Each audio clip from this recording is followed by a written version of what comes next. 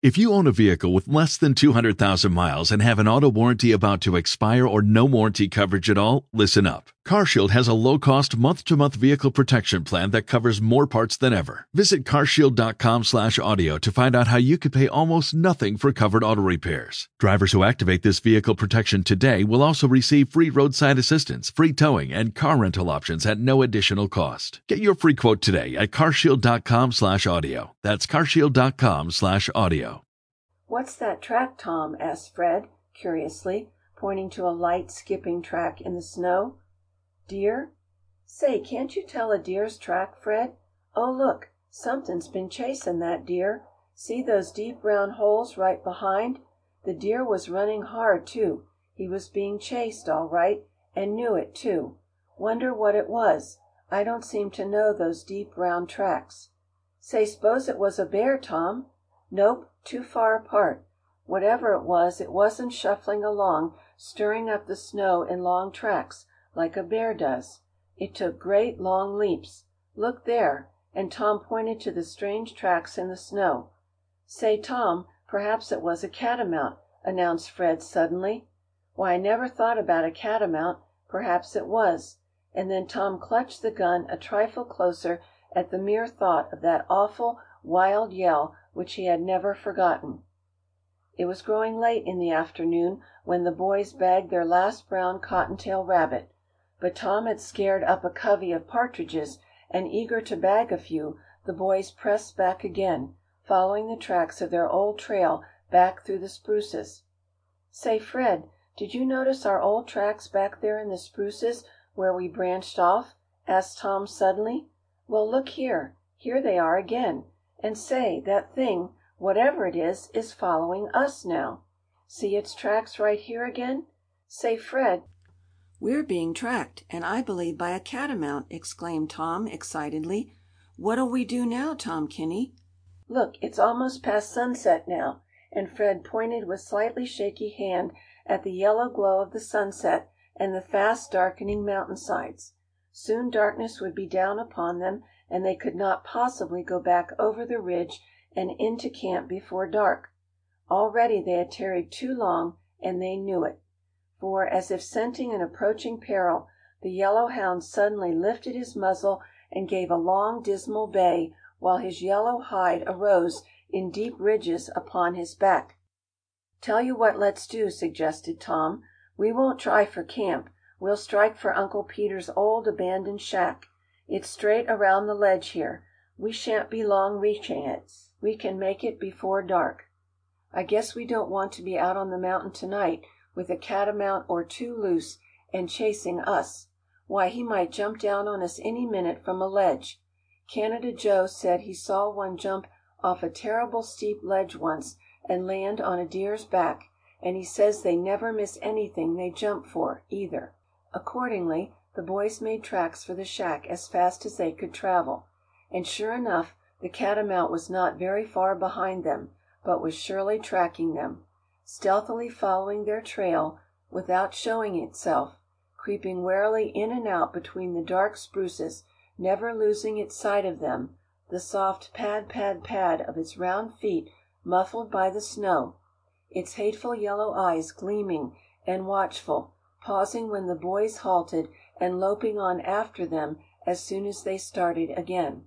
The boys did not relish a whole night in Uncle Peter's old shack very much, but they knew that their folks would not worry about them greatly, for frequently, when they were off hunting, they stopped off in some abandoned lumber camp when they had gone too great a distance to reach the home camp. Ordinarily it would be a lark, but now they were slightly uncomfortable about encountering a catamount, perhaps a pair of them. But as soon as they reached the shack their spirits rose again, for the shelter of a roof, be it ever so humble, lends courage. To be sure, the old shack lacked a door, for someone had long ago used it for firewood. The boys gathered quantities of pine brush, and soon had a great fire snapping up the rude stone chimney of the shack, which lighted it from top to bottom.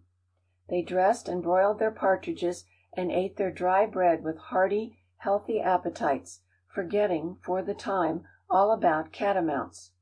But had they only known, Straight out through the dense black cover of the spruce bush even now lurked and waited the great tawny cat, peering, peering, with its glowering eyes, right into the shack, simply biding its time, apparently, but growing every minute more desperately hungry and impatient to make an attack.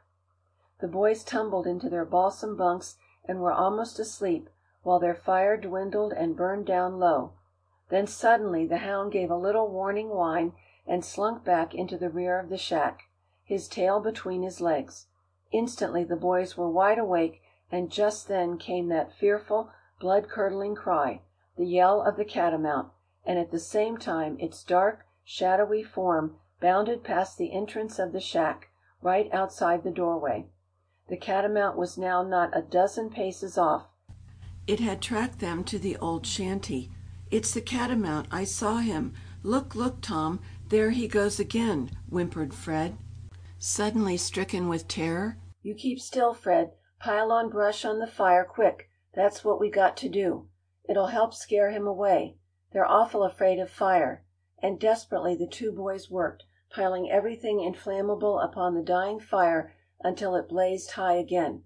Meantime the catamount, startled at first by the sudden glare, withdrew, but soon, emboldened by its hunger, back it came, ever nearer and nearer to the doorway. Finally crouching just at the threshold, it made ready to spring. With quick presence of mind Tom snatched up a great glowing resinous firebrand and hurled it with straight, sure aim at the catamount. It struck him squarely between the shoulders and scorched there, for he turned and bit savagely at the firebrand, snarling with pain. All this time, between whiles, Tom had been fumbling with his gun, and found, to his dismay, that he had but 2 shots left.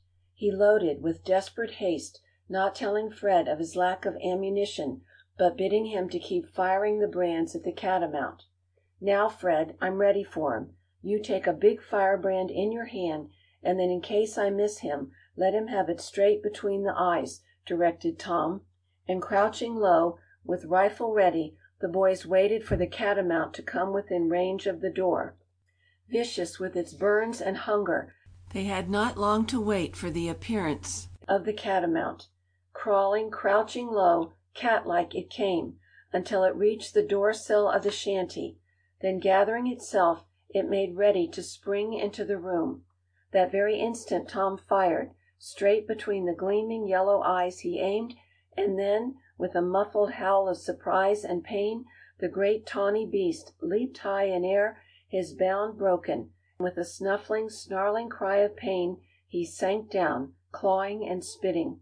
Tom had surely hit and wounded him. "Look, look, Tom! See, he isn't dead yet. Quick, hurry, and give him another shot." "He's getting ready to jump again," shouted Fred. Sure enough, the catamount, now mad with pain from its shattered jaw, crouched for a fresh spring. Bang went the rifle, Tom's last shot. And when the smoke cleared, there lay the catamount, quite dead. Tom was thankful enough, as you can well imagine, for what would have happened if that last shot had not taken effect, for no boy can handle a catamount when it is fierce and desperate. The two boys were far too excited to sleep again that night. Besides, what if its mate should be hanging around somewhere? So they skinned the dead catamount, and the next morning, as soon as the first yellow rays of the rising sun touched the top of Mount Horrid, Fred, loaded with the rabbits, and Tom with the rifle over one shoulder and the tawny hide of the catamount draped proudly over the other, tramped back over the ridge to the home camp, displaying to admiring eyes the largest catamount pelt ever seen on the mountain. End of chapter 6.